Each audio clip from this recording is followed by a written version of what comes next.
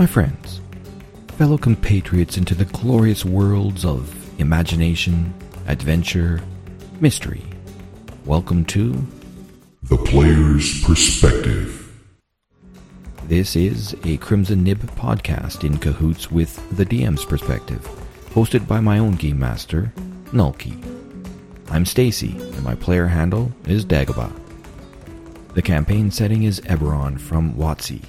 We are using the D&D 5e rule set, and we game using the Fantasy Grounds virtual tabletop. Now, good people, without further ado, welcome to the show.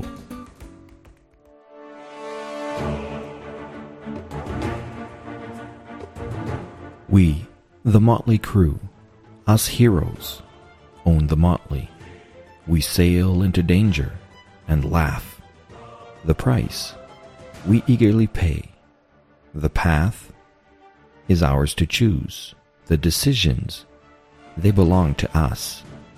Our destiny, well, that thwart it we must. But how? With good friends like Dirk's love interest, and now our captain, Sandra Quinn. She would thread the eye of the needle and find us harbor in Three Barrel Cove. Here lies the hidden hamlet of Rickety Squibs, home to the down-to-earth shipwright, Rickety Hake. A lone, large ship sits silently, anchored offshore, eerily quiet, no sailors. Its markings suggest pirates. Okay. That's just me trying to paint the scene and set a mood. What does any of that have to do with why take notes? It's because this hamlet is where I learned that taking comprehensive notes and then sharing them with the group can lead to amusing anecdotes. Well, actually, perhaps I ought to clarify why we are in Three Barrel Cove. Let's first backtrack a step. You see, our ship, the Motley, not so long ago it belonged to another, and, well, we stole it. But look, we had a good reason. You see, its previous owner was a buccaneer that goes by the name of Captain Harrigan, and this dude is bad, with a capital B, like BBEG bad. But I'm not going to digress more into that. The thing is, we needed to employ the shipwright, Hake, to alter our ship so it would not be recognized as man's promise. It would be, well and truly, our ship, the Motley. In fact, the history of the Motley is quite rich, but that too is another tale for another time. So, as the story goes, I am sitting in the common room, listening to my companions negotiate with the shipwright. Add a splash of some charisma. Exchange a bit of gold. Trade a story or two, and learn that the lone ship in the harbor is called Bloody Vengeance, and its captain, Scarbelly, one of Harrigan's minions, who has stopped in the cove to carouse before taking his latest merchandise to meet up with Harrigan. Scribble, scribble, scribble. Take notes. This is probably important, like all of them weird lizard names our GM keeps throwing at us. He wouldn't tell us these details if they weren't important, right? Scribble, scribble, scribble. What's this merchandise that Scarbelly is taking to Harrigan? Kinda sounds like a side quest, right? No matter. We've time. After all, we've over a week to wait for our ship to be altered. Now, how do we quietly check out the Bloody Vengeance? Easy. I wild shape into a spider and have my companion's parrot familiar fly me out to the ship. Once on board, damn, it's taking too long to search as a puny spider.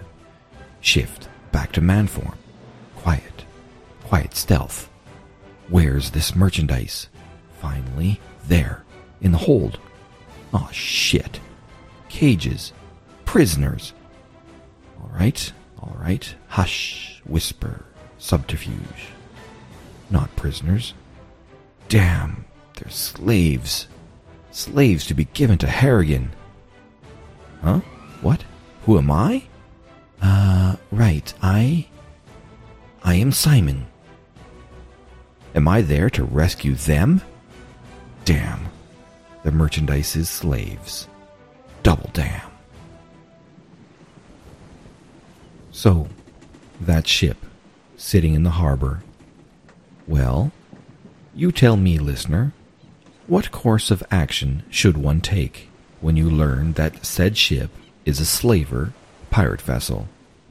Would you leave it alone? Those boisterous pirates in the common room, shouting, drinking, causing a ruckus. Would you sit idly? Or would you stand in their faces and hold them to account? Not the Motley Crew. Nope. The Motley's alterations will cost us a pretty penny, and, well, we're short. We need cash. Now. How does rescuing slaves pay out? Now. Well, we can rescue them later. We just have one small thing to do first. Won't take but a moment. 4 days pass.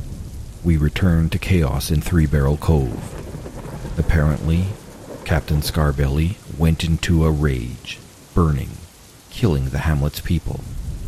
Scarbelly had learned that a man named Simon had invaded his ship. Ah, crap. You see, my notes were meticulous. I had noted the search of Scarbelly's ship. I had noted my conversation with the slaves. I had noted that I lied and told them that my name was Simon. The GM read my notes and used them to fan his plot elements.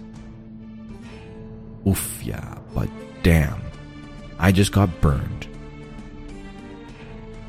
The thing is, I don't actually mind. Those events occurred over 9 sessions, which was 3 months. I had totally forgot that I used the name Simon. So can you imagine how hot it was when I did get burned? It was a fantastic session.